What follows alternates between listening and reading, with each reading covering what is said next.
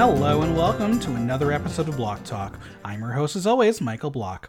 If you love the podcast, make sure you subscribe wherever you listen to podcasts so you never miss an episode and leave a 5-star review while you're there.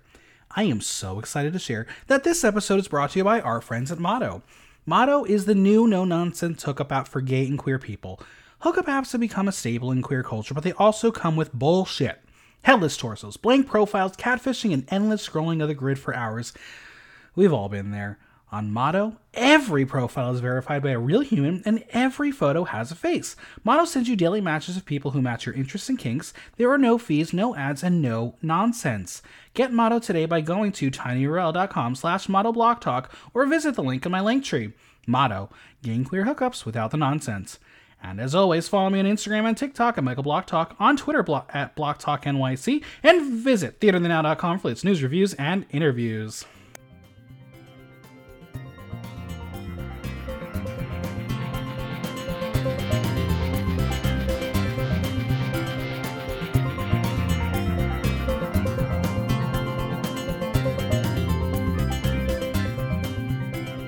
Four drag queen adventurers death drop into the underworld, and one podcaster is about to learn just what the buzz is about Dungeons and Dragons. It's time to discuss Dimension 20 Dungeons and Drag Queens.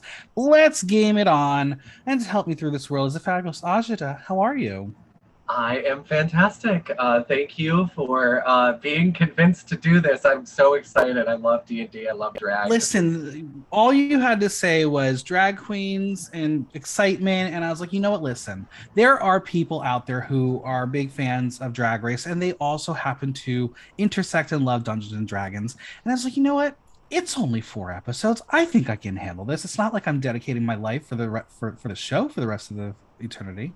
Exactly. This is a very, very digestible 4 episodes. I'm very excited to get into it. Yeah.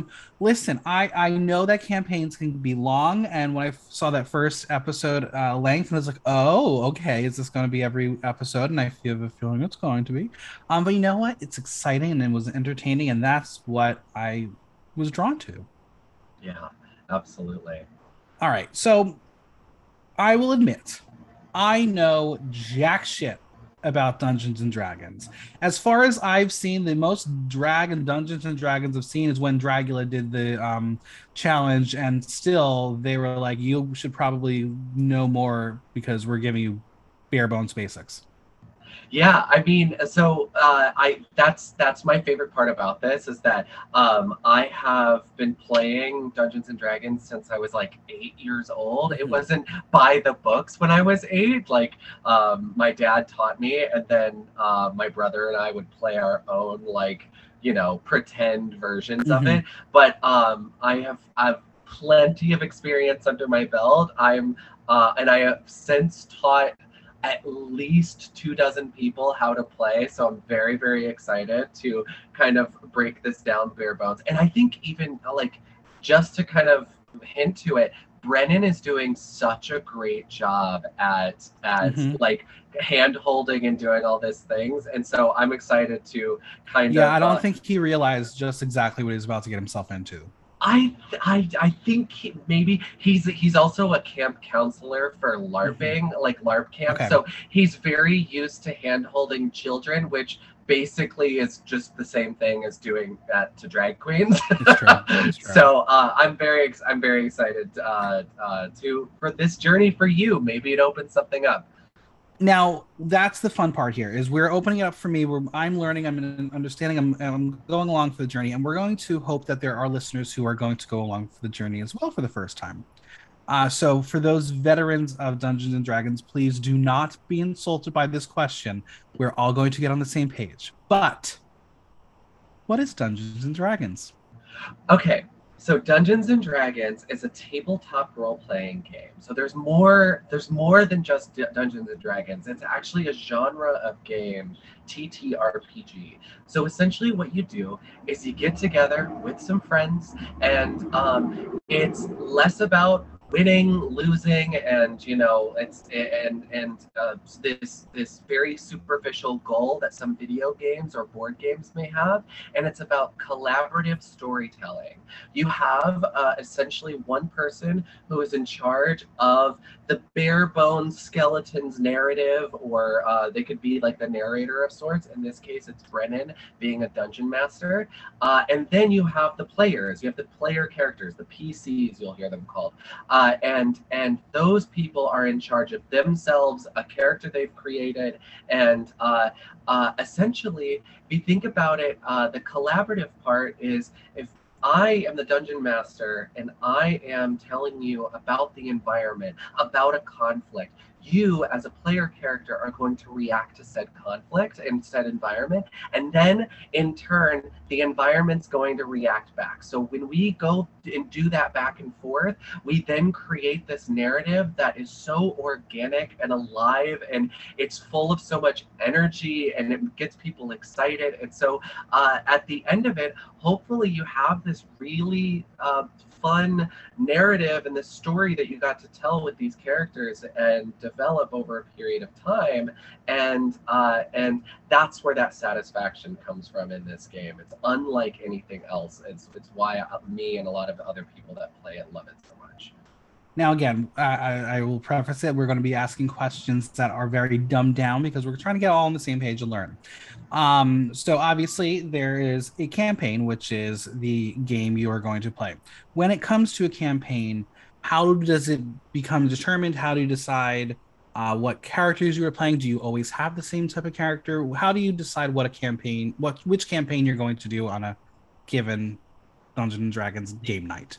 100%. Usually that's up to if we're just talking, let's just talk specific Dungeons and Dragons. So the dungeon master may have an idea, a plot that they want to explore, and essentially they are the ones that decide like the ramifications and the rules and regulations of which the player characters will create what they're bringing to the table. So I have done campaigns. Let's say, for example, I had this idea where I wanted to do a Suicide Squad meets high fantasy, right? So you've got morally ambiguous characters that then are plotted in this world, this high fantasy setting. Okay, so I told all of my the players to I want you to create somebody who's not good by any means, but also not like chaos and crazy evil. Just a not so great person that is then going to be put together in a group, forced to work together, and then the plot ensues. What I didn't tell them is that I also took a lot of inspiration from like the Christian rapture. And so what I had them play out is like, what if all of the good people in the world then start being taken in front of them? So then it becomes an apocalyptic setting. I didn't tell them that in their creating like their character creation settings, and it just allows them to kind of experience the narrative in expectation versus the plot twists and things that come about. So there's a way that the dungeon master will lead you into knowing what to expect, but then you get to know your players, you get to know the group that you're in, and then you figure out what's okay as far as twists, turns, and what direction you want to take. So there's a lot of pre-planning, I would say. Sure. And when it comes to lore and terminology and everything, is it universal or is it really based on the group of people playing? It can be whatever you want. There are so many different source books out there that you can say, hey, I want to do my world in the setting of Game of Thrones, right? Like, Gotcha. I want to do my world in the setting of I don't know, like SpongeBob. Like, you could literally, you could do absolutely anything. A lot of people, there's this term called homebrew. What we are experiencing and watching in Dungeons and Drag Queens is a homebrew world that Brennan has made up and the lore that he has made up, and has probably briefed these queens and these players on prior to, so that they have a little bit of an idea of that specific world and how that works. So it's up to every different game. So if I wanted to have the mystical world of Hell's Kitchen, I could do that. That's a little far fetched. I know that's we're playing high fantasy, but that is a place unlike any other, and I don't know if the same logic applies for Hell's Kitchen. But anything else, I promise it's fair game. Let's talk about Dimension 20 and a little bit about Brennan Lee Mulligan. What do you know about the show? How long has it been around, and how did it come about? This show, okay, so the show came out, I would say, as far as popularity of like long form D&D shows. There was a one that predates it called Critical Role. Critical Role, led by voice actor Matt Mercer, played by a bunch of other voice actors. Ashley Johnson, who is the voice of Ellie in The Last of Us, Laura Bailey, Travis Willingham, a lot of other ones. They probably have the most popular Dungeons and Dragons show, and it's a live stream, Twitch, and everything, and it has exploded into popularity. That was in about 2016, and Dimension 20 came shortly after. This one is more anthology, so each season, instead of it being a continuation in the same world, they are radically different. That's one thing I really love about how they set themselves apart. And instead of 4-hour episodes, which is what Critical Role does, they try and keep it to 2 hours. So I know it's very intimidating, but this is actually the shorter version of this types of content. So Brennan Lee Mulligan is the one who created the show and has led a lot of the stories, but there is this really talented DM, Abria Iyengar, who has done it. Matt Mercer has guest DM'd, and there's a lot of seasons out there, and there's a lot of different content, and I think it's very approachable. A lot of really, really cool stories that are told through it, and Brennan is so fantastically intelligent. I don't know if you noticed how Jujubee was having a hard time keeping up with his vocabulary. He is so impeccably talented, and then also having this improv comedy background, he's so quick to say yes, and a lot of the details he's coming up with, some of it's pre-planned and very intricate, but he's so impeccably quick when it comes to reacting to what the players have to say, which I think is a really big contributor to the show's success. Absolutely. And we're going to talk about a lot of his improvisation and the Queen's improvisation as well, and how much that played a part in it. Now, obviously, we might have someone who just turned on the podcast and is listening in all this way. They're like, wait, I want to watch this. Where can they watch it?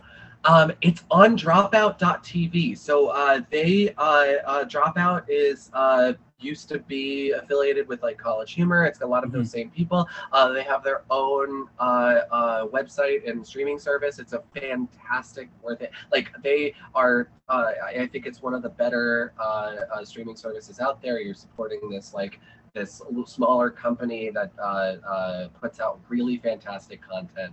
They do a boatload of things. Highly recommend it. Don't be intimidated by another streaming service. But listen, when I started watching it, because I use my iPad to do it so I can do my notes on my computer, I was like, why is this entire template almost identical to World of Wonder? It must be the same designers.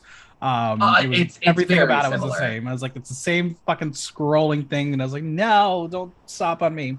But yes, okay. Let's go through this. Let's start and go through some of the basics. Who designed the logo, and why does Drag Queen's font look like intestines? Like, surely they could have beautified it and made it more fabulous. Well, okay, but there's a heavy theme of underworld. Like, fair. You know, they're going to the underworld. They're working with some undead, or not working with. They're fighting against the undead. I don't know. I think it fits. Also, we're all gross. Have you ever smelled a drag queen? It's not great. Ooh, that's team. Now the set that's in the middle of this table, I'm assuming that changes for each campaign and it's customized. Yeah, I mean, I'm really excited to see what they do. There's different ways to play D&D where you can have these visual representations. I actually have an example of a miniature right Mm-hmm. here. This is one of mine that I have. This is a undead dragon, blue dragon. So essentially, Okay. like you could set these in the center as like a visual representation for what's going on, or you can do what they call theater of the mind, which Brennan does a lot, where you describe everything, and it's mainly verbal. And so what they do really well is they have really incredible sets that kind of just paint the picture. I'm excited to see. I mean, we're only in episode 1. I'm excited to see what sticks and what changes because, I mean, spoiler, where they're starting and where you see like the temple, the tavern, and Mm-hmm. everything, is not where they ended up at the end of this episode. Right. So I'm very There's a lot more excited to table see space there. there is a lot more table space. I'm very excited to see what they do. All right, so Brendan will welcome us to another thrilling season of Dimension 20 and introduce us to the Questing Queens. Now I want to talk about the costumes a little bit. And did Jeffrey Boyer Chapman do Brennan's makeup? I don't know. I think I could Brennan do better eye is. makeup than that. You know what? I don't give a fuck. Brennan is so like. I think Brennan is so attractive. He's very cute. He's very I cute. think he's so cute. He is. There is something about like a funny, confident nerd that I am just like. Take me.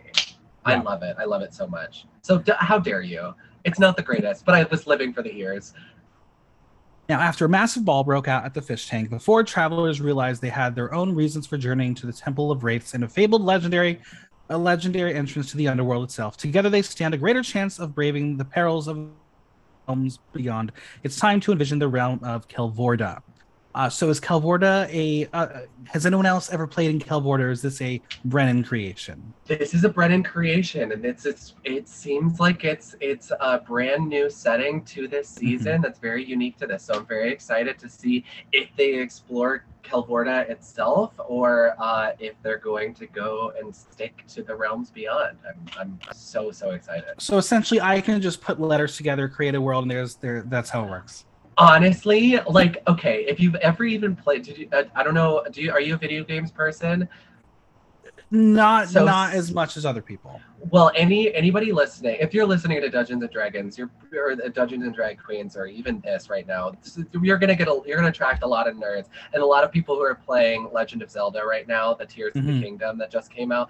Oh, there are these shrines you have to go to, and you cannot tell me they're making hundreds and hundreds of these shrines. You cannot tell me that they just took a bunch of dice, threw it on a table, and go, "That's the name of the shrine." That's essentially what world building Great. is. I love it. I'm here for it.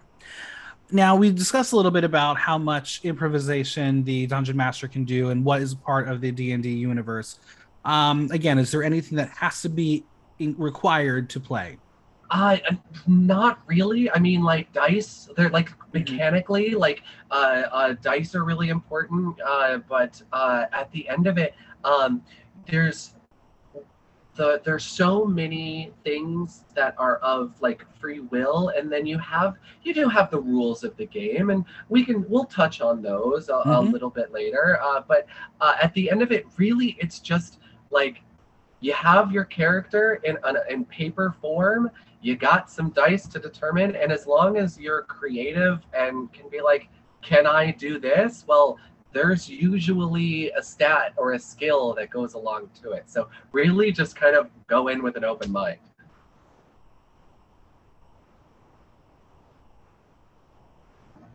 Yeah, I mean, I'm a playwright. I've done character writing before, and because it's a different universe for me. I was like, oh my god, this is so terrifying. I don't know if I'd ever be able to do it, but I'm sure it could happen. Brennan is laying it on thick, and we have Juju be asking about certain words. Is that common for first timers? How much do you need to know to play your first campaign? Okay, so I always think of those like first timer nerves as like a stage fright. I'm almost, whenever I get people to play for the first time, I'm always just like, we will figure it out. Like I am so the type of person that's like, allow yourself the permission to not know everything and to not be fully prepared, because at Sure. the end of it, the feeling of actually playing is what's the hook. And then the motivation to play and like get into the thick of it will make you want to, well, like you'll like start to realize where to prioritize your preparation. So I'm just like, push the kids in the deep end. They'll learn how to swim, and they'll actually have a great time in the long run. Now, Terrible analogy, obviously, but these four have a relationship to they know each other, they have experience, they're able to banter off of one another.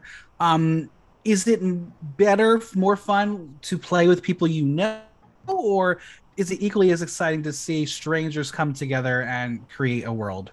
I think, you know what? I think if it's your first time, it's really important to do it with friends, even Mm-hmm. if those friends are not are all. I like getting a group of people where a lot of people don't know how to play, because then you have this little level of camaraderie. But then what I'll try and do is I'll try and throw in one person that knows what they're doing and can kind of lead by example. Mm-hmm. But what you're trying to do is, it's really hard to like, part of running a game like this is making it a safe space for everybody to express themselves and find their character and kind of let loose and get past those nerves, so that they can really settle into that character, because that's really the way you have the most fun. Obviously, he did a lot of vivid backstory and exposition. Are most dungeon masters that eloquent with their words? I mean, here's the thing: everybody does it differently, and Mm-hmm. that is, I think, the big thing is that like you'll have campaigns where you're like, this is, I'm like, for me, I'm actually not an auditory person. I'm actually a very visual person, so Mm-hmm. visual aids help me. But some people, they don't use a lot of visual aids. I'm the type of person that likes to have. It's harder for me to do theater of the mind, or at least to be on the player end of theater of the mind, because I'm so ADHD. I'm like, I need constant stimuli. So you'll find people that'll do things one way, and it's mainly about fit. It's like a therapist in that way. Yeah, Everybody has a absolutely. different approach, but it's about finding a really good fit. All right, let's go through our five people on this set, beginning with Brandon Lee Milligan as the dungeon master. He's going to guide us through with our four, and we're going to see a lot of artwork. And the first thing I wrote was like, who is this illustrator? And it is a person named Savannah Goldenhour, who is also a drag artist. At Danny LS is their handle. Very, very cool. I'm loving it all. I like this. This is actually very. I'm glad you did the research for this, because it's actually very. It's something that I don't think of a lot, because I've come to expect it to for a lot of Dimension 20s, where they will cut to a lot of the character art. But Mm-hmm. character art is actually. I told you, I'm very visual. I will scroll through Pinterest and I will find a picture of a character. Before I'll actually make the character sheet. So Yeah. I know what my person looks like before I do this. And I think a lot of this art is so fucking cool. It's Yeah. amazing.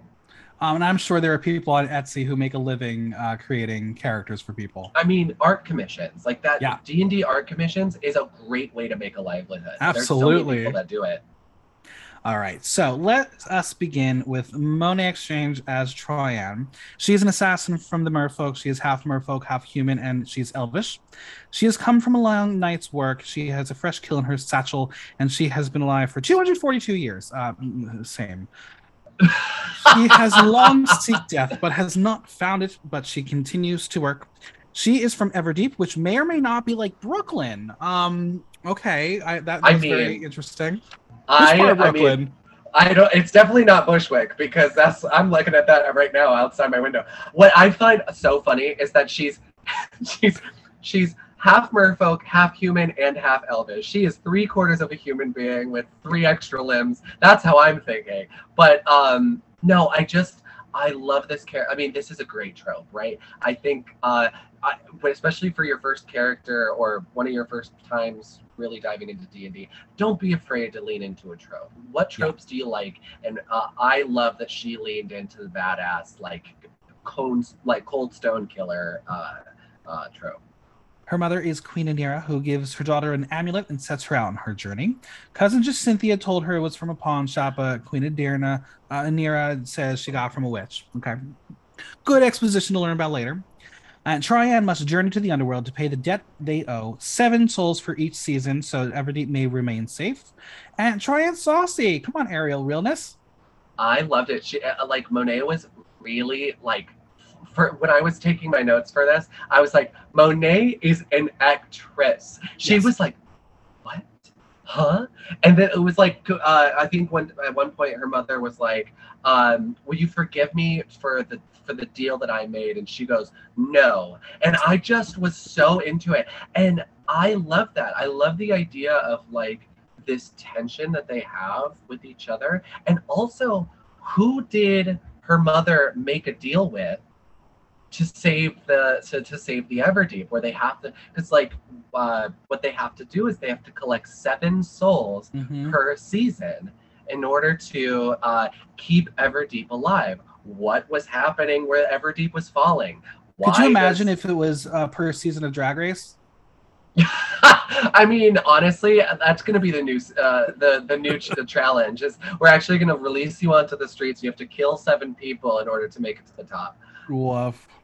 All right, let's move over to Alaska Thunderfuck as Princess. Not the most alluring name, but Princess works.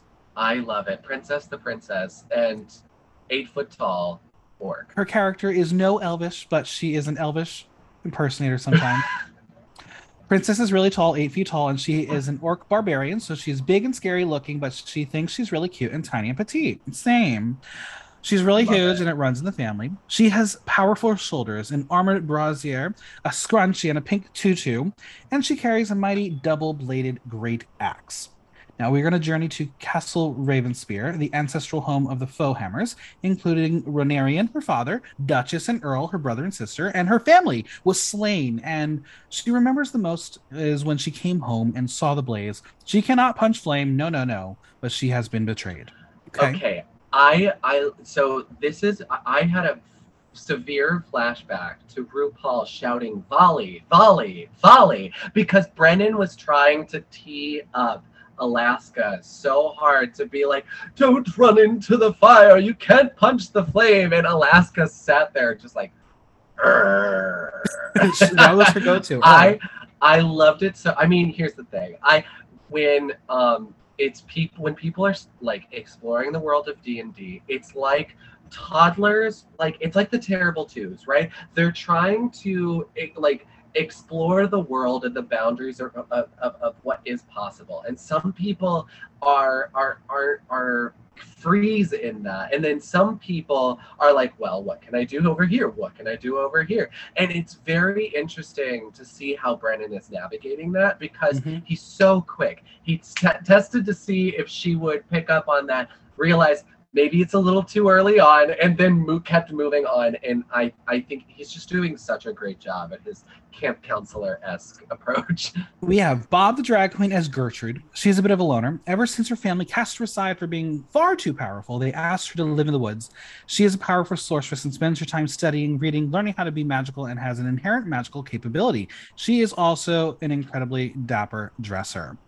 She has been around for a very long time and is a bit sardonic, a bit jaded. Her hair has completely whitened because of her age. It has gone from black to gray. Her skin has darkened to black, and Monet was like, but it's you. So good. Her witch's hut looks over a serene lake. She got a knock from Johann Tremblay, who comes from the village of Harper. He takes out part of a skull of his great-great-granddad, Norbert. And this is going to get skewed a couple of times because we start with great-great-granddad, then gets to great-dad, and I'm like, oh, I don't know, whatever. And tells her that there is a treasure buried and wants her to find the memories of where the treasure is. She has the answer he seeks. A chest of gold is buried on the farm. She draws a map and tells Johann that his grandfather was gay. Great. You knew that was about to happen. Lovely. Can we just talk about how she is an absolute natural at this? Yes. She is like, this is what you want in like this is your ideal D&D player. Everybody has a different style, right? But Bob is such a fuck all like person where you're just like, you know what? I'm just gonna give it everything. Yeah. And she absolutely did. Describing everything. Everything was so picturesque and was so descriptive in every action. And you don't always have these visual aids. So tell me everything about your character and just paint that picture. And she fucking knocked it out of the park. I was giddy. Now, obviously, in the world of improv, it's always yes and. She played along with it. Some others were more like, okay, wait, but how do I do this first? And then and. But Yes. she definitely went through it. She Now, knew her spells too. That's the other absolutely. thing. Now, Gertrude doesn't want money from Johann to remember her, but just remember her if she needs something in return. The Inquisitor of the Glaring Sun is a witch hunter, and we learn that some witches cannot die. Gertrude is no longer in the same place. She packs her satchel of holdings with potions, books, spells, and salts. Sounds like a night out in Brooklyn. Salts. Yeah, Mm-hmm. absolutely. And finally, we have Jujubee as Twyla. She is a ranger, a soldier, and a fae. We all know what faes are, and she is friends with the farmer grandpa, clearly. Literally. She is from the Fey realms.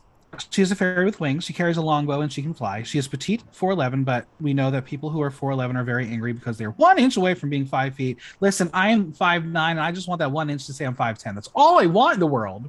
I hear you. I hear you. But it's not going to happen. And you don't It's have the not gonna fairy happen. wings. You're a fairy, but you don't have the wings to get you 1 inch Exactly. off the ground. Now, Twyla can fly, so her height can change. She is trying to avenge her family. Now, depending on her day, she'll walk or fly. She's got her cute little walking shoes on today, so she will dance and prance as she has lost the rhythm. She can camouflage and shit like that, and invisibility is going to be a big part of her story arc this episode. I love it. I love it so much. And this is the perfect this is what I love about how maybe not knowing the game entirely creates really golden moments Yes. because you get the person who knows Dungeons and Dragons like the back of their hand, and then their worldview becomes like so like you want the juvenile worldview, and so Yeah. what it's done is create some really awesome moments like that. So we're going to envision Twyla's last stand in the armies of Queen Titania at the top of a great hill which bloomed the all blossom, a magical flower shining light as though it was a noonday sun over a fairy landscape filled with briars and roses and hedge mazes. And like Jujubee, I was like, I'm in a trance of confusion. What? Those are too many words. I have no idea what you're talking about, Brennan. Well, the Feywild is why it's truly Feywild is wild. Can you believe it? I love it so much. So it's essentially like in the D&D lore, the Feywild is essentially life as chaos. So it's Mm-hmm. like it's overgrown weeds, overgrown mushrooms, it's overgrown trees and like pixies. If you've ever seen Maleficent and like the fairy world that she came Mm-hmm. in, that's the Feywild. So Gotcha. that's kind of like where she's coming from. And then there is Isadora, who is Queen Titania's right hand, who astrides to a massive iridescent silver dragon. And then Sorceress Blood Queen Zarya Hex brings in her army of the dead, and they must protect the All Blossom. Her friends include Captain Martha, who is the Dryad. There's always a Captain Martha. And then there's Lieutenant Alvin, who is a chipmunk, and it is canon. I had to pause it because I couldn't control myself. I was going to miss everything. It is so funny. It was so funny how that just one moment. This is what I'm talking about. The toddlers of exploring the realm of possibility. They're understanding their power.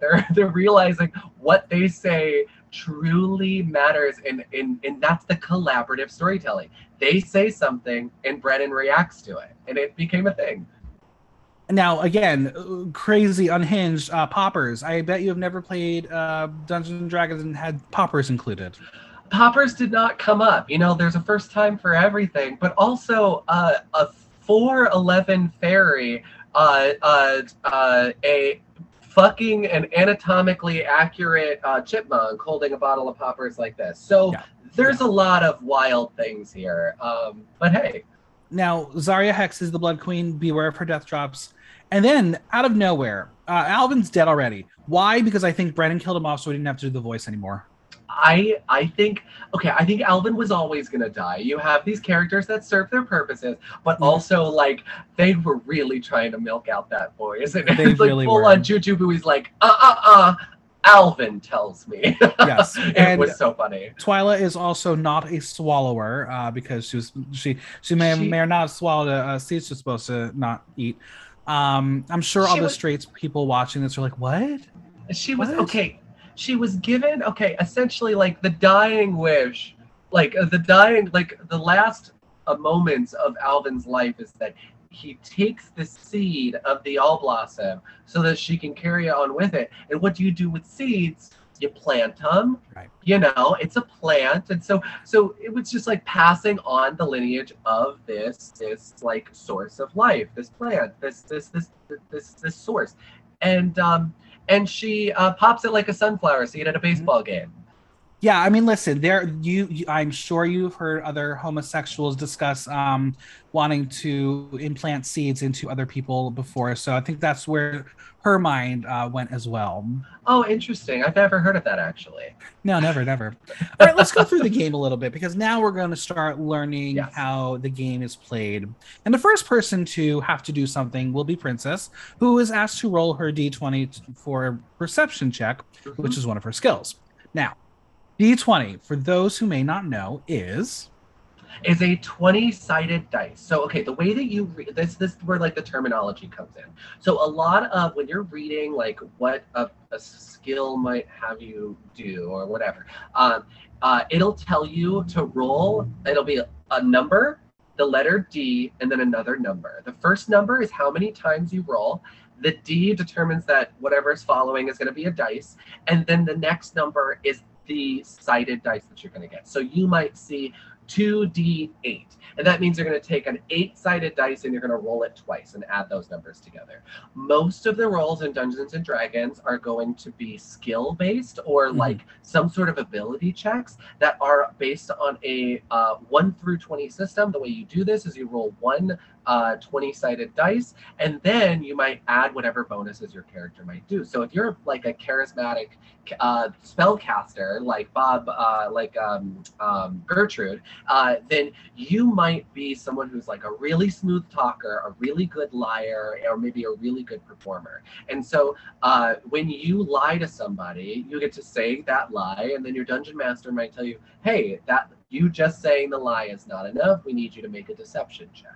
And so you're going to roll that number and roll that dice, add your deception, and then the total is going to determine what they call the difficulty class. So it meets or beats or is under a difficulty class. You'll hear this word DC thrown around a lot.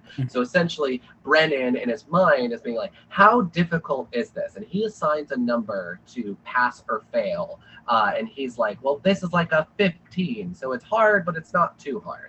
Gotcha. And so you have to essentially try and beat that in order to be successful. So this is where in this game you start to realize the limits of what's possible. Anything you can think of, it's not necessarily that you can do it, but you can always try. Gotcha. And so then you'll be prompted to do that. So, but sometimes you're not the one prompting it. So maybe it's sometimes like in this instance, Brennan's like, you know what? I want to see if you detect something. And so we're going to have you, Princess, roll a d20, add your perception, and see what you do. And in this case, she smells cedar. So, with all of this, we are going to learn that there is a character sheet. How is the character sheet generated? Is there like a template somewhere? Do you create your own? And I'm assuming all of the players have to have everyone's information, so there's no like, I'm gonna do what? I'm gonna go rogue. Actually, so you, it depends on the group, obviously. You usually don't know what's on your partner's sheet until you like maybe see their skills in action and be like, hey, I've seen that person be really good at lying, like and so I'm like, well, maybe our characters can collaborate to figure out how we work best together. But yeah, you're right. So we there is a template. Essentially there's different boxes that you fill in, but everything is based off of your 6 core stats, your 6 core abilities, which are your physical abilities, which are strength, dexterity and constitution. Strength, how strong you are. Dexterity, how quick and nimble and dexterous you are. And then Mm-hmm. constitution, your well-being, your endurance, your ability to withstand physical things. And then your mental stats, which are wisdom, intelligence, and charisma. Wisdom, and the difference between wisdom and intelligence is like there's the joke that intelligence is knowing that tomato is a fruit. Wisdom is knowing not to put a tomato in a fruit salad. So it's essentially like wisdom is your ability to have good instincts, I would say. Sure. And then intelligence is about book knowledge, and then charisma is a mental is knowing social things, essentially how you interact in social environments. We So really dropped yeah, the ball on this one, not having charisma, uniqueness, nerve, and talent. honestly, I would absolutely love a tabletop role playing game where those are the core stats, because that absolutely is a jumping off point that could make a really, really fun model. I agree. All right, so Princess's barbarian senses activate and she smells fire, which triggers her memory. It is the smell of cedar, so the same people who burned her family are around. See perception. We're going to enter the tavern, the hero's hall, in the village of Greeley, and it's on the map. We're going to see a little thingy like that big, very tiny. They all are together now. They get to play. The dungeon master has turned it over to them, and they're going to use the buddy system. And I think the buddy system was very helpful in this campaign. Yeah, I mean, that's the thing with whenever I tell people that this is kind of like a free will based game where you can do whatever you want. You could technically create a character. There are certain things that will lead to a better a more enjoyable experience than others, and one of those things is that having a sense of adventure and having some sense of camaraderie. So it doesn't necessarily mean that having an evil character, you can't have an evil character with a good character, but I always encourage people to ask, like, what's keeping your character in the group? Because that progresses the story, it makes it a lot more fun for everybody. And then having a sense of adventure. No one wants to play a character that doesn't want to, like, go on the Hobbit's journey. Right. You know what I mean? So to help progress the story, these are always again, not necessary, and I always encourage people to get creative if they're leaning a little bit more to those archetypes. But I think this is what Brennan was trying to do when he encouraged the buddy system. Now, there are obviously a lot of questions that's going to be asked. Is that normal for a campaign, or is it because they're all noobs? I think it's very normal. I mean, there are, I think you, just like a video game, you can kind of set the difficulty. Mhm. If I'm with a bunch of experienced people, I might actually punish them for if they don't know their characters or the rules of the game or their spells, and if they mess up, and I may not bring up their skills for them. I'm gonna like encourage them to do that.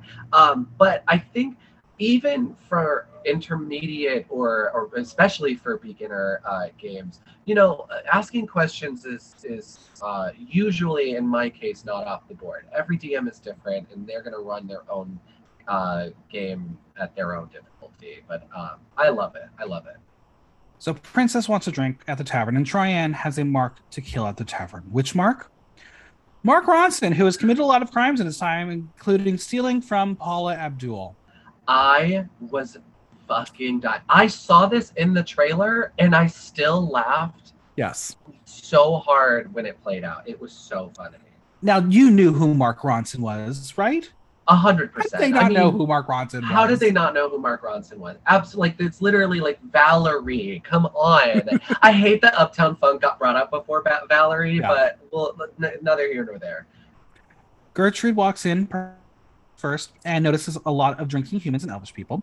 It's now an insight check. She got a 14, added a 2, she's at 16, and she notices a woman with thick arms and thick hands, and her name is Kashra, the bartender. Butch Queen realness. As Monet says, Katie Muse works there? Apparently, welcome to All Stars 8, the tavern. There is also a muscle-bound dwarf. He is 4'6". His name is Dag Strongshield, and the little picture says, talk Daggy to him. He is the bouncer. I'm I want to know who wrote those little captions on the photos. Do you think the person was straight or gay? Oh, I it has think, to be a homosexual. are you serious? They were so baseline gay queen. They might as well said yes, queen. Like That's it literally was what I very do. That's how dumbed down I make my jokes. I am so bad pandering. with puns. I'm so bad, but No, I love it. I love it. I think it's so. I for me, at the end of the day, I was absolutely entertained, and Now, as in yeah, previous seasons of, as I mentioned, 20, is it that comedic or is it laid on thick for this one? correct. So I there are seasons. This Dimension 20. The other thing is that like it's put together by a group of comedians, and Right. so they really try, though they touch on emotional elements and try to find a level of emotional depth in their stories. It's very often that you'll find where like they'll have these funny, like Brennan will like, what was the thing when Troyanne and her mom were talking and it's about her cousin, and then they're like, Mm-hmm. well, it's not the pawn shop. It's not at a pawn shop. I got it on which at a witch, like I got it on a witch. You know, there's witches don't work at pawn shops. They took that cadence and they turned it into a little bit more of a comedic cadence. That's very common in Dimension 20 itself, Mm-hmm. but yeah, so they do tend to lean a little bit more lighthearted in that way. Well, Twilight's gonna call him Daggy when she enters. Again, Of we're course. leading into the gay culture. Princess wants to do shots, and they all do shots, but Gertrude doesn't drink, so she pretends. We're gonna have some orcish grog, though Twilight wants water. Orcish grog. What is a grog? I've never heard of grog before. Grog is I just think it's like a stupid strong drink. It's like, Okay. it's so hard to like come up as somebody who's had to like create these worlds. I honestly don't know what grog is, but I am also so sick and tired of like they're like, well, it's either ale or ale. Like it's like Mm-hmm. there's so many, or like mead, ale or mead. That's what you get in a D&D setting, because taverns are such a big trope, and it's like you gotta Mm-hmm. have the tavern scene. You gotta have the tavern scene, Sure. and so it's very played out. I don't know what the hell it is, but it's sizzling the floorboards was really fucking funny. Now, like Bob, I'm gonna try to say this word. Gertrude will use prestidigitation. Yep, prestidigitation. Great, you Okay, said it, not me. okay. So what I loved is that Bob used the two like spells that you can use like flippantly. Like those are called cantrips. They're like your level 0 spells. They cost no cost, no penalty or whatever. And she has thaumaturgy. She has prestidigitation, and I believe friends, the one that she did on Dag later on, is a cantrip as well. But thaumaturgy and prestidigitation, what I love about them is that they are purely role-playing spells. They're just like, you want to change the color of something, you do prestidigitation. You want to create a small puff of smoke or a spark, you use prestidigitation. You want to slam a door open or closed harmlessly, you use thaumaturgy. It's basically like the Harry Potter's like one fix Sure. all, like level 1 student spell. Gotcha. All right, we're gonna have a new roll for a Constitution saving throw, and unlike skill checks, saving throws are rolls to avoid something bad happening to you. Don't drink, kids. Should have had the water. So Troyan and Princess will roll their d20. Troyan rolls 13 plus 6 for 19. Princess rolls 15 plus 7 is 22. And our undersea assassin and our orcish barbarian noble feel the scalding searing of the gore go down their throats and feel just the right amount of buzz. Yeah. So Fireball. Fireball. Okay. Well, okay, be careful using Fireball in this D&D game, Okay, fair, because fair, fair. that's usually what the wizard says before all of their players get hurt and to a blaze.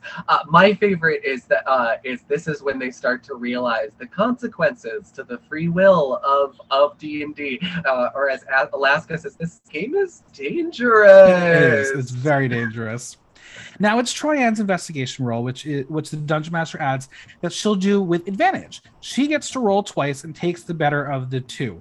Now, obviously, as a Dungeon Master, he can do whatever he wants. Why did she get to do this with advantage? Because I believe this is part of her skill set. Gotcha. Okay. There are certain things that you get to. There's different ways that your character can be good at something, and different ways to show that you're good at something. And sometimes it's just you get to add a higher number.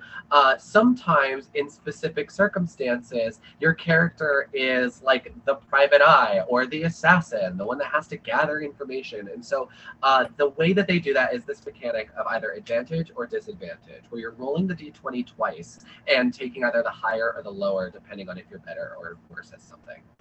Now, how the odds were in this favor, she rolls snake eyes. She gets one twice. Not good. That's not good. what I love about this game, is that you can have all of the tools for or against you, and these moments make everybody's jaw drop. And it sucks the energy in the room, and everybody's like, "Oh shit!" We all know the odds of that happening, which is very low. Right. It's so cool.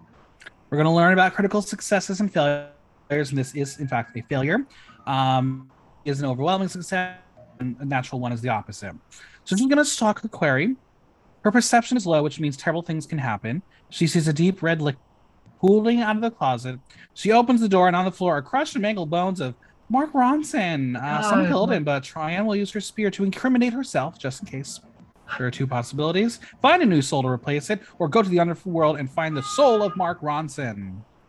I mean, okay, I love, but this is where so Brennan's starting to introduce more consequences here. I mean, you have the alcohol, and you have, well, if you're going to touch a dead body with your weapon, then maybe you are going to be incriminating yourself in some way, shape, or form. So now Brennan is like, okay, your actions actually mean something, and I'm interested to see if something comes of this. Do they dispose of the body at all? They didn't say anything about it. I think he left Mark Ronson there. So that's the other thing, though, is that if I were a D&D, like as somebody who has played this game over and over, I'd be like, either tell somebody so that you're not done it, or if so you're not put on the scene of the crime, and or if your character's like dubious enough and can and has the skill set, I'd clean that shit up. Now, obviously, there's a lot of things happening in a campaign. Do most people remember everything, or is it one of those situations where, like, wait, we didn't do XYZ 2 hours ago. What do we do now? Okay, so usually it's pretty chronological. If my brother, who I learned to play Dungeons and Dragons with, had what famously a TPK, which is a total party kill, because somebody forgot to close the door behind them. So if you forget, it's most dungeon masters won't let you backtrack. I mean, you'll see Brennan do this once tonight in this episode, where somebody says something and we'll let them kind of backtrack and do something different. But usually you want to be a little bit thorough, but there are ways to do it where it's fair and not feel like the dungeon master is nitpicking per se. Now, back in the earthy, musky scented tavern, Gertrude wants to use friends to talk to Dag to find out who's been there. He's got an eye on everyone in the room, and Twilight and Princess go see a small goblin man, and his name is Bump Williams. Bump fucking Williams. What a name. What a name. Honestly, I feel like Bump Williams sounds like the most, like, he didn't play it this way, Brennan didn't play it this way, but it sounds like that rootin' tootin' bucket spittin' southern kid. I'd imagine Bump Williams is the southern friend that's maybe got like 2 brain cells left. I'm Bump Williams, and it's so funny, but he plays it so differently. When you play, do you do the voices as well? 100%. Okay. Everybody does it differently, but I love doing voices, and I'm so bad at accents. I just do it anyways. I have one of my favorite voices I ever did was a character that I played for a one-shot, which is a game where you start and finish in the same night.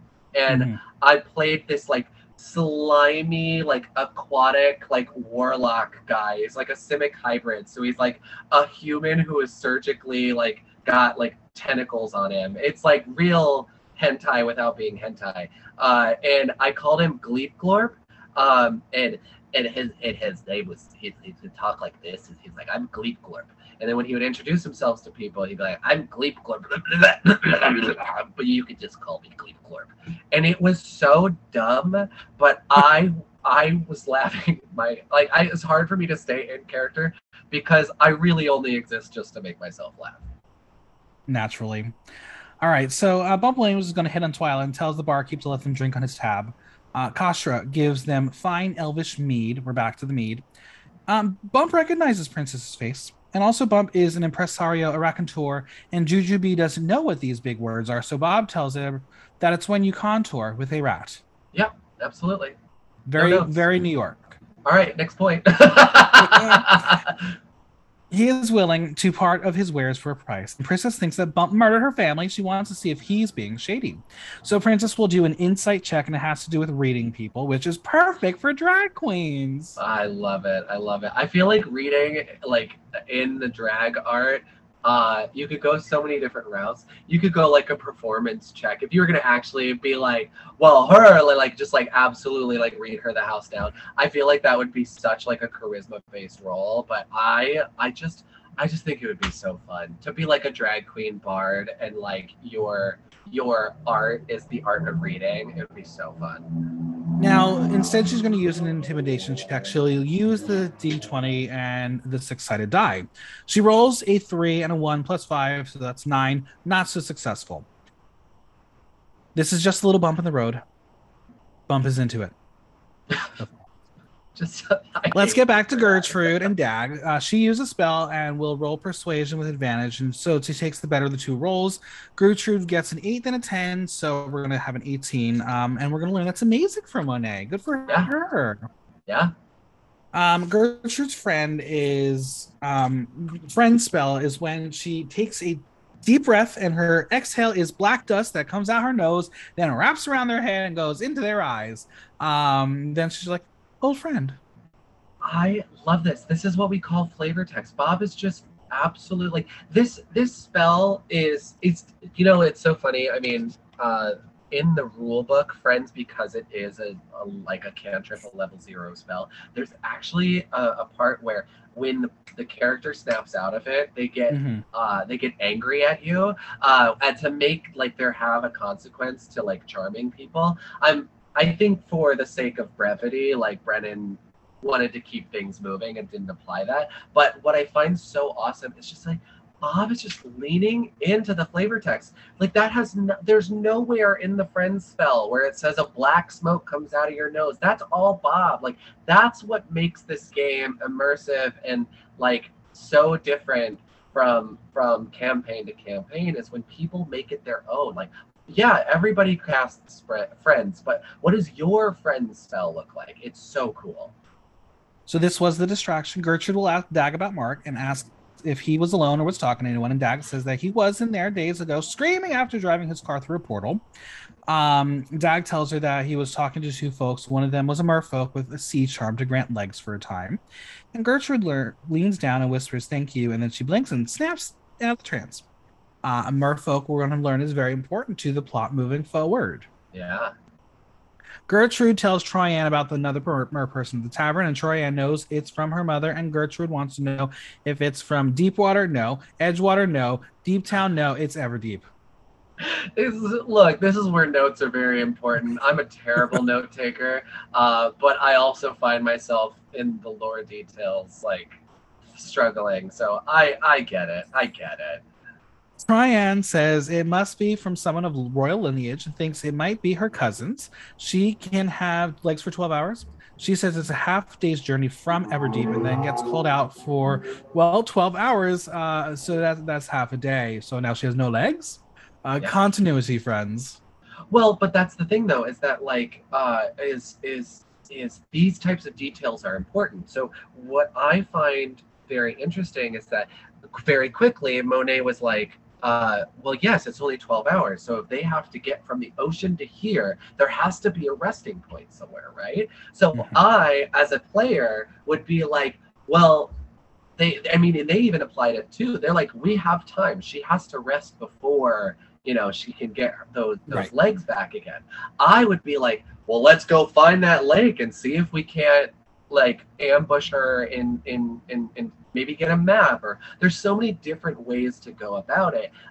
When you look at the logics and the parameters and the limitations of what's happening in the world around you, right? Now, when you play, let's say you have this idea, let's do this, and then you have someone sitting right across from you who's like, I'm not going to do it. Do you ever get mad? Do real emotions from outside the game come into the game? Sometimes, I mean, there are certain people that can derail Mhm. something, and there are sometimes. I mean, again, this is a team-oriented game. You're usually in some sort of coterie or some type of ensemble or group that is essentially more or less working for a common goal, and you'll have sometimes there are personality traits out of a game that are a little bit less inclined to think of it in that team way. But again, it's you gotta have great communication, right? Sure. When you're running a game, it's important to do check-ins and make sure everybody's having a similar goal. There are disagreements all the fucking time. You're interacting with people, and it'll feel like you're bickering on a playground, but at the end of the day, it is just a game, and we're all adults here. So we actually know how to talk to each other. And at the end of it, I love that discourse because I can also separate a lot of the discourse in game. I might actually travel with my character might actually travel with someone that they don't like, but it doesn't mean that I don't like that Sure. person all the time. And so I like actually playing out that tension because there can be a lot of character development in that. Now I'm gonna go crazy and go like a crazy scenario here. Have you ever had an experience where two people are into each other in real life and then bring that into the game? I have never had that experience, but I love playing in-game romances. I think it is it's very very fun, and it allows you to like explore. I mean, think about drag, and that's why I love that this show exists. Drag is an extension of yourself. You can't really. Brennan has talked a lot about how you can't really say things that you can't think of, right? You're always saying things that your brain, that pops into your brain. But sometimes you can think of putting on a mask or putting on a drag persona or putting on the lens of a character as like stained glass. You can filter out or pick and choose things that you may choose not to say that you then say, or things that you can focus on certain personality types of you to channel a certain character that may not be you. So it's so fun to then explore not just getting into character, but then also building relationships with that personality type. I'm a very analytical person. I love unpacking emotions and philosophy and just like sociology, and I love doing it through character study. That's really what it becomes when you allow yourself to have different play styles. I love that. All right, back with Bump and Twilight and Princess. He tells them he wants to be punished for his rudeness. Princess wants to punch him in the face, and Twilight likes him, but it's attack roll time. Princess will use her D20, where she adds 8 to 16, which is 24. A massive fist hits the goblin. It's a very casual, but it's like skipping a stone on a lake. Window shattered. I thought this was going to be a full bar fight, and it was just a one and done. Because Mhm. again, we're talking about tropes. I love a good trope. I think it's really fun to play out tropes in a lot of people's first D&D campaigns. But this was a one and done. That was a fucking high roll. And Brendan goes, "Yeah, absolutely. It's a rock skipping on a lake, but instead he hits table, table, table, and then is out of the game." And like Bump's Sonic drops a lot of shit, right? Yeah, he drops 5 opal clasps, which is a very fun word to say, clasps, set in silver. The gem is flawless, but contains a mist or a fog within. Princess picks them up. Now it's time for an Arcana spell, and Twyla will roll her d20. It's 11 plus 2 for 13. Also, Juju B is 38, Brennan is 35, and he tells him that at 36, your knees will be able to tell when it's going to rain. And as a 36-year-old, that is fact. I look my every joint in my body likes to sing to me in the form of well, sounds like a cracking matzah bread. Mhm. So I don't look forward to how other parts of my body are just going to Yeah, it's absolutely not fun. deteriorate It's not fun. in the next 10 years. It's not fun. Spies of Queen Titania wore those wraith clasps. It was for fairies to go in disguise. They're illusions that allow you to disguise yourself as a member of the dead. Jujubee, because she, like me, knows everything, will ask if the viewers at home why they are called undead. And This Brennan is it. says that they do not breathe or have blood, but they move in a sinister mockery of life. They can include vampires or zombies, ghosts or skeletons, or as Miss Monet Exchange says, Michelle Visage. I had to pause it. It was so perfect. So I funny. This is what I love. They're making drag race references and drag race humor and this is I was eating this shit up. It was Me chef's too. kiss the whole fucking time. So good. Good on you, Monet. Now it's category Wraith clasps. Who's going to hold on to them? Well, Twyla was going to hold on to them, but Gertrude ain't too sure about her. Gertrude wants to use Detect Thoughts, this spell, to find out about Twyla, who also tells her friends about the assassin trying to fuck up Troyan standing with the Queen of the Underworld. Gertrude will use Perception check with advantage. She gets 16 plus a 2 for 18. They all are going to decide to hold on to their own Wraith clasp, which means they have to add it to their character sheet. And this seems a bit more advanced for those travelers. Adding something to a character sheet? No way. I mean, it's a box and you write it in. But can I also say as well that the perfect example of like maybe a little bit of trust issues in with an inner party conflict, like that's a lot of fun to play out. And Mm-hmm. this one, though short lived, through a detect thought spell, which is very good play by Monet or by Bob. Oh God, I feel like this is the pit stop again, where Bob calls Peppermint Monet. Very Oops. very funny. Oops. But yeah, no, again, it can make for some very interesting story beats. But yeah, We're going to meet a new friend. Gertrude hears Wallace, the kid who got the water, say that they got the goblin's wraith clasps. And also, we're going to learn that the young, handsome stablehand is a Kelvordian twink. Sign me up. I immediately thought of you. Um, I uh, uh, I look forward to hearing foreshadowing to his short-lived spotlight. Um, but so interesting, right? Like Yeah. Bob's small choice of throwing up a detect thoughts gives Brennan this window of introducing like there's someone else here, right? Yeah. That's very cool. They notice he has a silver chain with a wraith clasp, which is deep red. Gertrude will roll the d20 to get a stealth check. It's plus 3 with a roll of 11, so it's 14. Her glance is shielded to not give herself away. So Gertrude's going to message Twilight in her head and tells her not to freak out and act natural so she can tell her about Wallace because Jujubee's like, wait, what? There's going to be voice in my head? Logic. Me and Jujubee, I get her. I get But I her. love it though. I love the idea of like, first of all, don't freak out, but that's coming from inside your brain. I think that's so good. But you know what? I love. I keep saying it. Bob knows her fucking toolkit. This Yes. is what the sixth spell that she's used, Mm-hmm.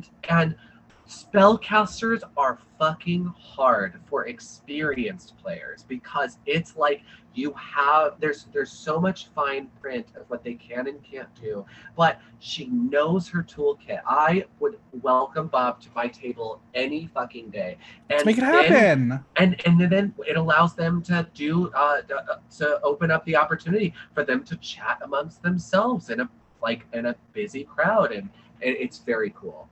So Brennan's going to ask them all to do a performance check because half of the friend group is talking telepathically. So performance or deception. Princess has 12 plus 2 for 14. Tryanne has 20 plus 2 for 22.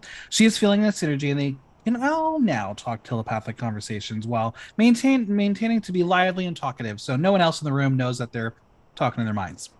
I would love to picture just like four friends in a room, like think of a bachelorette party rolls into a drag show, and then all of a sudden they just stop talking to each other and they're staring into each other's eyes because what's happening is they're talking in their brains. Yeah, that's fucking hilarious, but maybe would raise more suspicion than just like a bachelorette party walking into a drag show. Gertrude wants to follow Wallace after work and see him alone. They all think that maybe he's undead already. So time for Twyla asks for more flower water from Wallace. 5 gallons of water. I think that's how you drown yourself. Okay, but I will say you keep talking. I mean, we keep talking about Jujubee, probably the most naive and new as far as like understanding the game. This is the moment where I am like, Juju, you got it. And this is where I felt like, I know we're like, I don't know, 3/4 of the way in. This is where I feel like the momentum starts to pick up. They are now no longer the toddlers of exploring what reality, like, where is the extent to this reality? They've had consequences, they've used their tools, they've interacted with the world around them, and now they're presented with a problem. And Jujubee goes, well, he went out to the well before. That's solitude. We could catch him at the well. And then on her own goes 5 gallons. As hilarious as that is, and you might have to drown yourself, no questions asked. Fucking Wallace goes out there, and there you have a plan. That I was, wow, chef's kiss. So proud of Jujubee for thinking of that. So they're going to each peel out of the tavern as they go straight up to Wallace at the well. Princess going to drop the axe to show intimidation, and she gets an 8 in intimidation, and Wallace is trying to cover his tracks. Gertrude wants to do Mage Hand to pop his shirt open and reveal the chalice. Okay, I think she wants other things with. I think so too. Come on, I'm thinking that moment was in slow motion. In the cinematic animated version of this, that's definitely a close-up scene. Everyone has to roll initiative. Gertrude gets 15 plus 3 for 18. Troyanne has 6 plus 5 for 11. Twyla gets 8 plus 4 for 14 for 22. And Princess is 17 plus 3 for 20. It's time to get this battle on. Gertrude will use her mage hand and sees the strings pop off of Wallace's jerkin, which is a shirt, to reveal the glowing red wraith clasp. They all notice Wallace drop the axe and book it. However, Twyla and Princess will act. Twyla will use a spell and summon a beast. As Monet says, she's assaulting this man with a no-knock warrant. Bad cop, worst cop. This is a cat tree. It's a tree that looks like a cat. And according to the thing, its name is Buddy Bear, and it's Twyla's pussy pal that has a killer catwalk. It's a panther on the, I say. I love it. I love it so much. I think it's so good. But you know, it's so funny. So Dimension 20 also has their own discussion show after. It's called Adventuring Party. Highly recommend. You learn some really fun things. But Jujubee goes, I just wanted it to be a tuxedo cat. And it was like, and Brennan, of course, in his fantasy mindset was like, saber tooth, panther, big, whatever. And fucking poor little Juju was just like, I want it to be a tiny little tuxedo cat. She loves her pussies. She loves her pussies. I do love them too. Now, it is time for the Box of Doom, which was also Jujubee's nickname in high school. Yeah. All right, talk about the Box of Doom. So the Box of Doom is something that's very is Dimension 20. They brought this up. It's a cute little box that's painted, that's got a GoPro in it, and they get a cute little shot.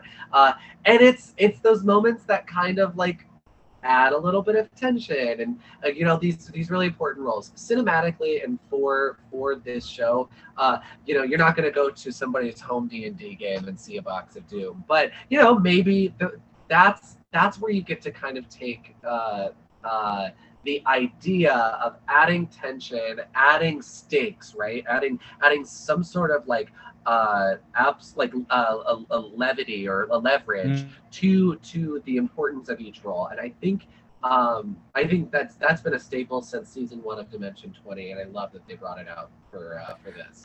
So the Dungeon Master rolls a 5 plus 5, so that's a 10. Princess will roll for her athletics check. It's 8 plus 15 for a 23. She will use his jerkin to tie his hands behind his back, then lift him up like a to-go container. Yeah. His spine snaps and folds in half. Oops, oh my god, we kill Wallace.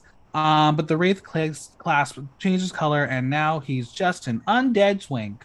And I know a lot of those. Yeah, I mean it's usually after a night out with their friend Tina, where they start looking like that.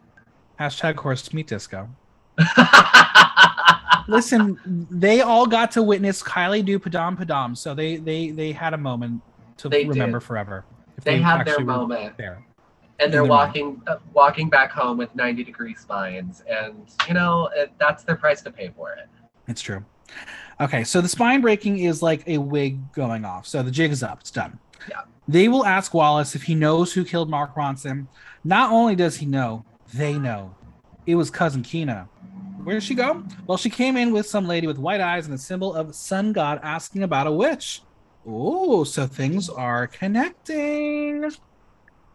Troyan will snatch the clasp and Wallace dissipates. They see an image of a face, and it is the face of Zarya Hex. And the mist turns to smoke, and the smoke smells of cedar.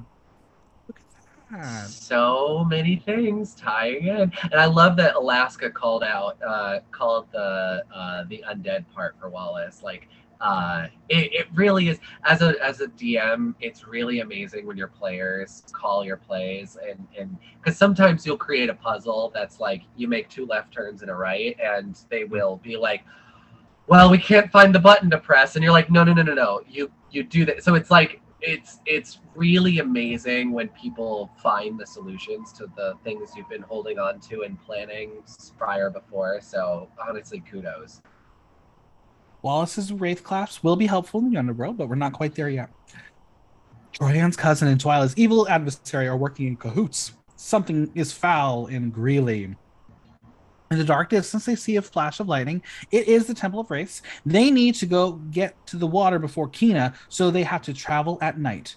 But they're going to use an alternate route. So it's a group self-check. We learn that all the spells can only be used a limited amount of time. Now, talk about that. Okay, so I had brought up cantrips, right? So those are level 0 spells, right? You can use those at will. Bob has been using those left, right, and center. Detect Thoughts and Pass Without a Trace. Detect Thoughts, I believe, is a level 2, a second level spell. Pass Without a Trace is first or second. I can't remember exactly. But essentially, what you have is essentially these they call them spell slots. And think about them as like check boxes. Once you've used a first level spell slot for a first level spell, you check it off, and you can't use that slot again until you either short or long rest. Either you take a 30-minute nap or you go to bed for the night. Warlocks are the only ones that get their spells back on a short rest, and everybody else gets them back on a long rest. So what it leads you to do is, like, the more powerful the spell, you might have 4 first level spells, but you might only have 2 first level spell slots. So you have your options and then the amount of times you can cast. So what Brandon is trying to do here is that, hey, like, even though you only can do them a certain amount of times, if you feel like you're not going to get to rest for a while, this might be a smart time to use it. It's important when you're traveling to be able to not have your travels be interrupted by any sort of danger, because guess what that means is that you might start a fight and you might have to use more of your resources, and then you might be burnt out by the time you get to your actual end goal. So, that's what it is. It's resource management. It's a group stealth check. We learned that these spells can only be used once, and Pass Without a Trace will be allowing them to add a +10. So we have a 21, a 28, 27, and 27. They all beat 20, so they're going to go straight up the cliffside. Twyla will call on the shadows to protect her friends. It's an orb of smoke and shadow. There are whispers of the language of the fairies. So I'm assuming it's a lot of yes, girl, hey, oh my god.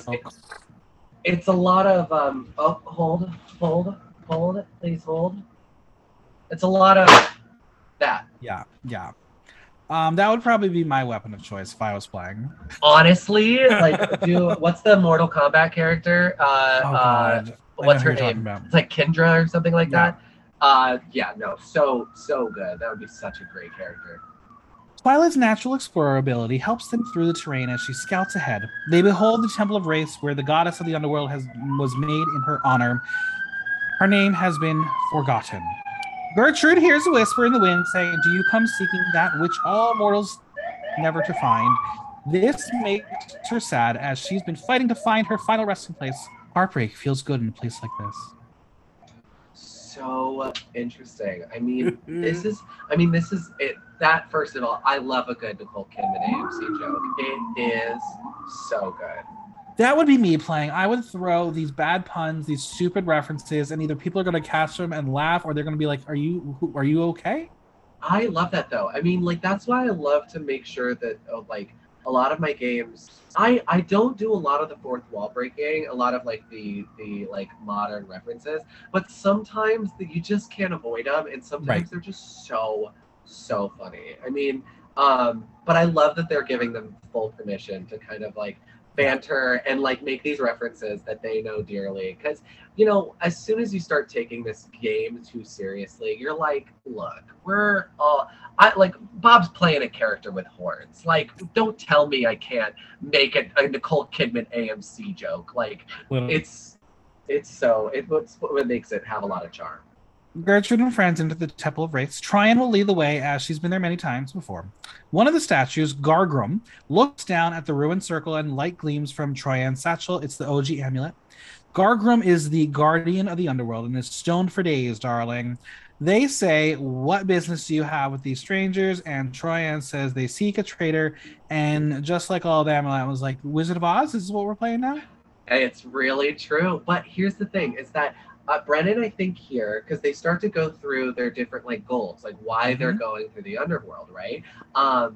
Before I even say this, I don't even know if you mentioned in the very beginning of the exposition of this, he also talked about the goddess of death, where if her lost kingdom is found, she will grant boons to these people. So I think Oh, there's a foreshadowing here that gotcha. might lead to them having some sort of interaction with the goddess of death, even though they're pursuing their own little bits of things. I don't want to lose I don't want to lose sight of that little seed that was sown through here. But what I find so interesting is that like Brennan as this plot device is like reminding these players, why are you here? Like Mm-hmm. why are you set out to adventure? What's bringing you here? And I love what it turned into. It was so funny how quickly it derailed. Twilight Princess, revenge. You killed my family. Prepare to die. I love that reference. How to do it. Yes. Twyla wants to restore the All Blossom. Princess wants answers. Gertrude says she has come but does not intend to leave, but doesn't want to tell the girls yet. So it's time for deception and insight check because she accidentally spilled the beans and everyone's like, wait, can we go back? We're not doing that. That's not working. Yes. This is the good old fashioned retcon. So I will usually when people are learning, I try and be a little bit more have a little bit more leeway. I'll usually give people a warning. I'll be like, I try to only do this once, but I think it was necessary Yeah. as somebody who loves to talk and I've tried to play characters that keep secrets. I have a blabbermouth too, and so I would very much do the same thing that Brendan did if I were running this game.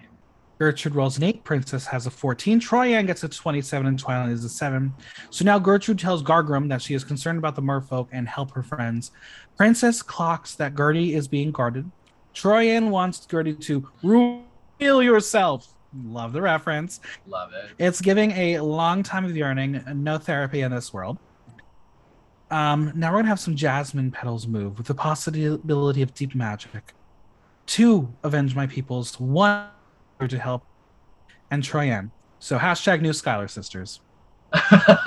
They said Junice. I said Skylar sisters. I love the Judice one though. It's such a good sketch. Me too. I I love this. I love this so much. The tension is high, and oh, it's really starting.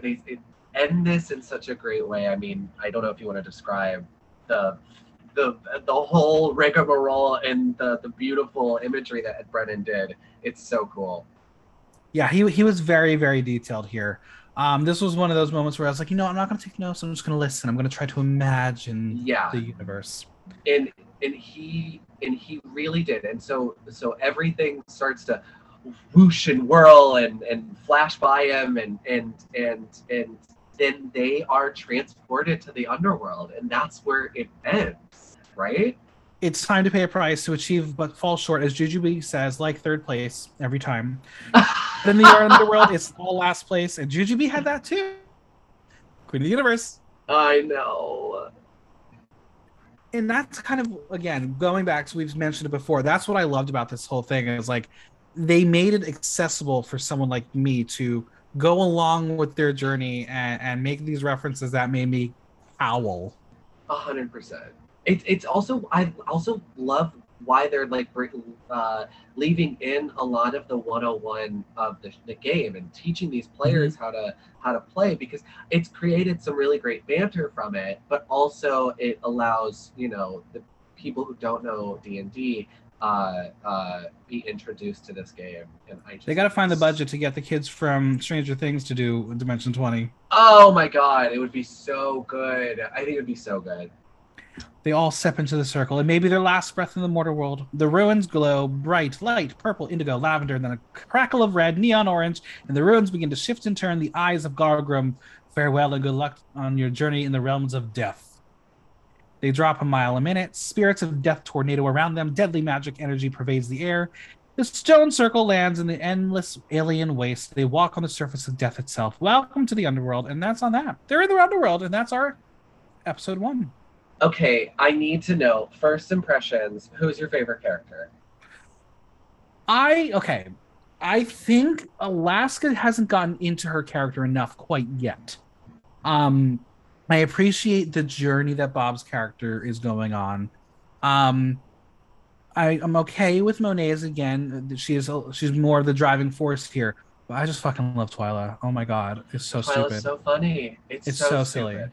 I have to go with Bob. I mean, I've been singing her praises this whole time. I am just so impressed by the depth of her character, the way that she knows her kid, the way she's utilizing her kid.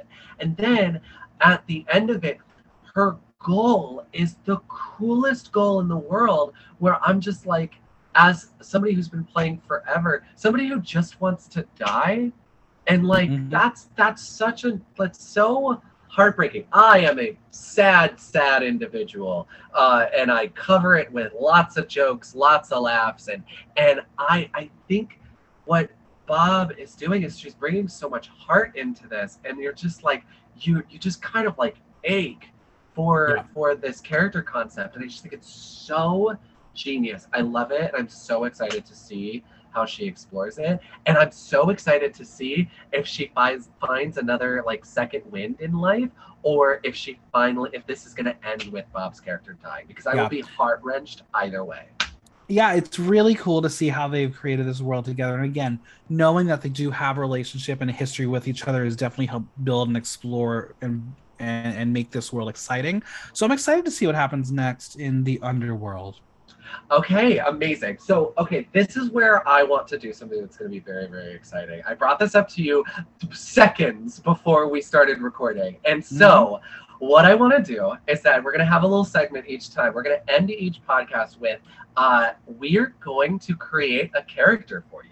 Yes. I'm going to kind of go down through. You've brushed up a little bit on the mechanics of everything, and we're going to go through just what I would do if I was bringing you on to one of my campaigns, and we're going to keep it a little open-ended. We'll give you a lot of the freedom here, but I have this lovely tool, non-sponsored, D&D Beyond, which is an online resource that has all the templates you need in order to make your character, run your campaign. It's fucking awesome. When everybody was locked down during quarantine, we were all hopping on Zoom using D&D Beyond and playing D&D remotely. So this is what I'm going to do.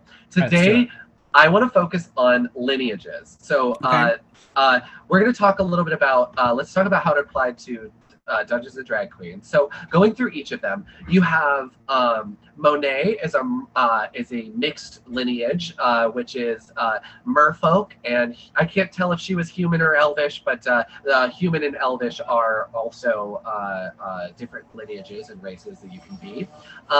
Then you have Alaska, who was Princess. Princess was an orc, which is absolutely a playable lineage. They don't mention it, but by the looks of it, I believe Bob is a tiefling. So those horns are this is usually someone who has some sort of fiendish elements, like a half fiend into their humanoid-esque self.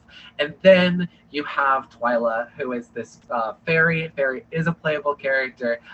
They are of a bigger type as Fae. There are different types of Fae.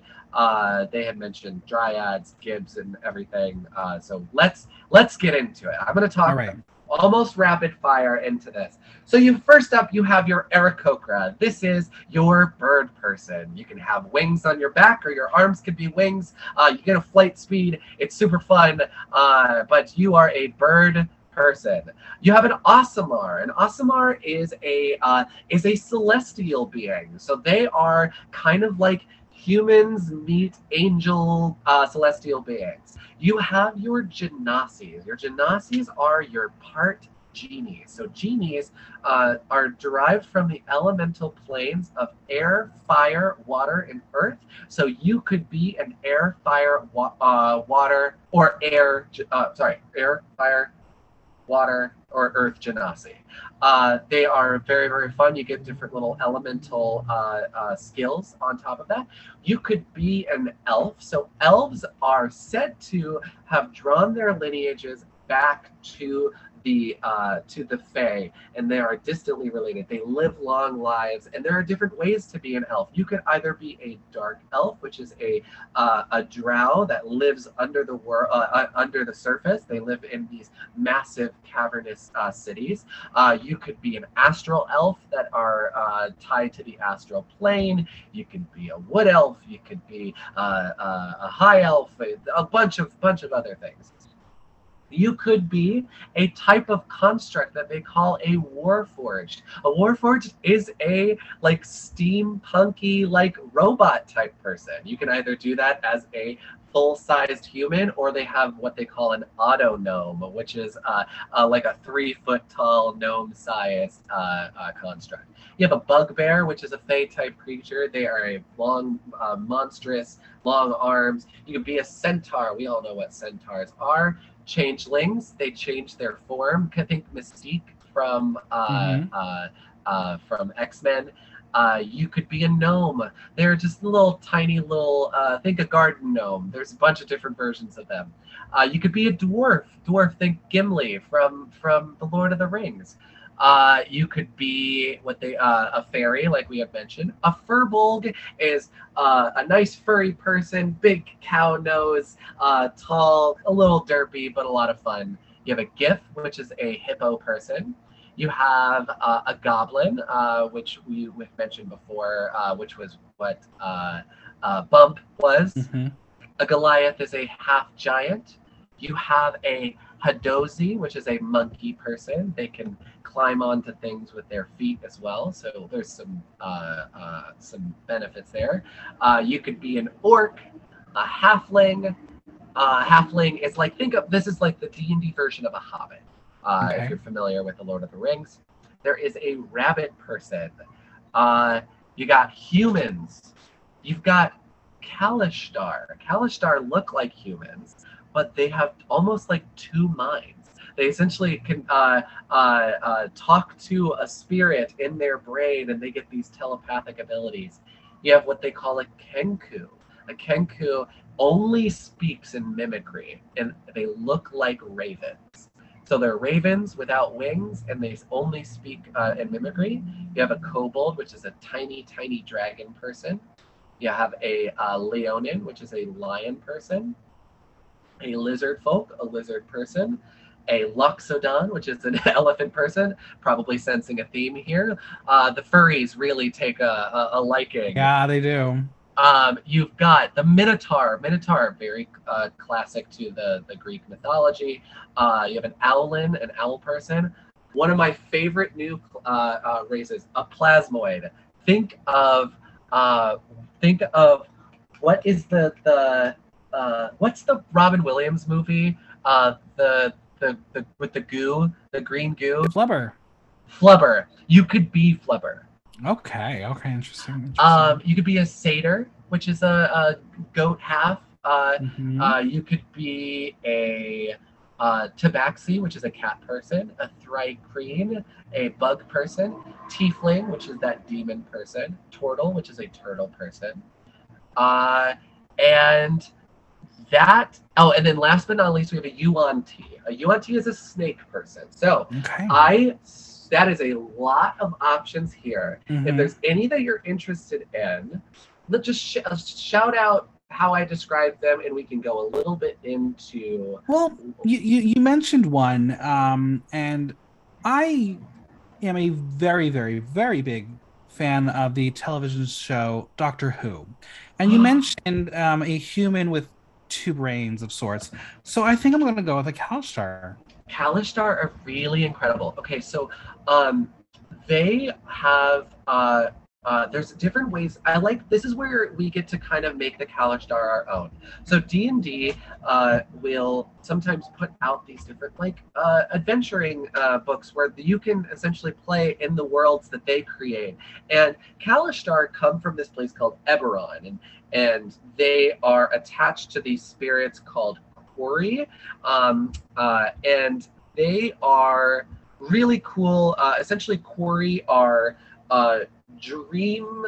They're spirits that were part of this kingdom in this dream world, and they have since died off, and their consciousness have been attached to this race of people called the Kalishtar. And so every time a Kalishtar is born, they are bonded with a quarry. But the way that I like to play Kalistars is the idea of a spirit attached to a living human being. And so essentially, you kind of have this like manifested conscience. So, like in the form of a spirit with their own personality. So what I like about this, what you get from this is you get advantage on all wisdom saving throws. With that extra spirit in your brain, you'll find that anything that has to do with taking control of your mind is going to cause a like wisdom saving throw. Resisting those spells are going to cause that, and you're going to have a little bit of extra help with this spirit in your brain. You have resistance to psychic damage. So if anybody wants to try and cause that psychic damage, you get to take half of it. And then you innately, without having to take any spells or any sort of feats, you get to speak telepathically to your friends. I love it. Oh my god, I picked a good one. It's really great. And then they do a lot of other like flavors text from here. It says Kalishtar sleep, but they don't connect to the plane of dreams as other creatures do. Instead, their minds draw from the memories of their otherworldly spirit while they sleep. As such, you are immune to to spells and other magical effects that require you to dream, like Dream, which is a spell, but not to spells and other magical effects that put you to sleep. So, you are incapable of dreaming, and you cannot be forced to dream. Thank God. Well, I know, right? But what happens is that this creates a really cool story element. Me as a DM, it's like, what different things can we touch on as like, what have you dreamt before? Because those aren't dreams anymore. They're not just, hey, I went to school and I was naked. Like, it was literally like you were dreaming the memories of your spirits. So I love to then ask, what does this bring up for you? Like, what do you see? How do you see this playing out? Like, I love the idea that what does this spirit of yours have are they a warrior and you're having dreams of battle? Were they a politician and you're having dreams of these heated arguments? What does that bring up? And you know, I'll tee that up to you. What type of inspiration does that spark for you? Hmm. Well, I feel like maybe they're very similar to like a 903-year-old Time Lord. They've seen a Yeah. lot. They've seen a lot. And probably have, even though there's only one heart, probably had a lot of heartbreak in their time, and they're trying to find peace of that as they've been around for a long time and Yeah. wants to find peace from all the pain of people leaving them in a variety of ways. So I love the idea of exploring a theme and a narrative of longevity and what that means. And so, like for example, Bob with Gertrude is exploring like the idea of mortality and seeking that mortality. I love the idea of like how do you have personable relationships with Hmm. creatures that live much less than you, Hmm. and maybe you have experienced love not in this life but in the spirit of many other lifetimes that feel like your own, Sure. like maybe this spirit that's, depending on how you want to look at it, either haunting you or helping you, is feels like your own memory. It feels like you've lived that life, and so maybe that spirit is burdening you with Oh, it uh, totally is. and I love exploring that. So we have chosen a Kalistar for you. Now, what you get to do right here is you get to choose a language on top of everything. So common is the language that is spoken in a bunch in most campaigns. You get to speak common. You get to speak the language of that spirit of yours, but you get to speak one more. If you feel yourself, do you feel yourself communicating to elves, dwarves, demons, halflings? What of those races and lineages that I had mentioned before? Who do you see yourself having more of a relationship with? I mean, probably most elves probably live in the world of twinks, so probably elvish. I think you would want to maybe stick around to those Twinkie Yeah. elves. You are right on Uh, the money there. Orlando Bloom. I love it. I love it. So I think I want to stop there. We've got Perfect. your lineage. You're a Kalish star. Next, we're going to talk about class, but that's going to happen with episode 2. It is. Well, this was so much fun. I think we got through this first episode and it was insightful, it was helpful. It got me excited to see what comes next. Um, yeah, I'm excited to go on this adventure with you. I am too. I mean, this has been so fun. You're such an easy person to talk to, and I Thank love you. getting to talk about what makes me excited, and it feels so good to get you excited too. Um, is this the time where I shout out my socials and shit? You know it. Okay, Where can so we find you on social media, Venmo, and any projects you want to plug? absolutely. So you can find me on Instagram at aja.da. You can find me on Venmo at aja.da. I'm posting stupid videos on my Instagram of my performances, and you can book me if you want to email me at aja.da.booking@gmail.com. Perfect. Well, this was fun, and adventurers, we will be back next week with another fun episode. Amazing.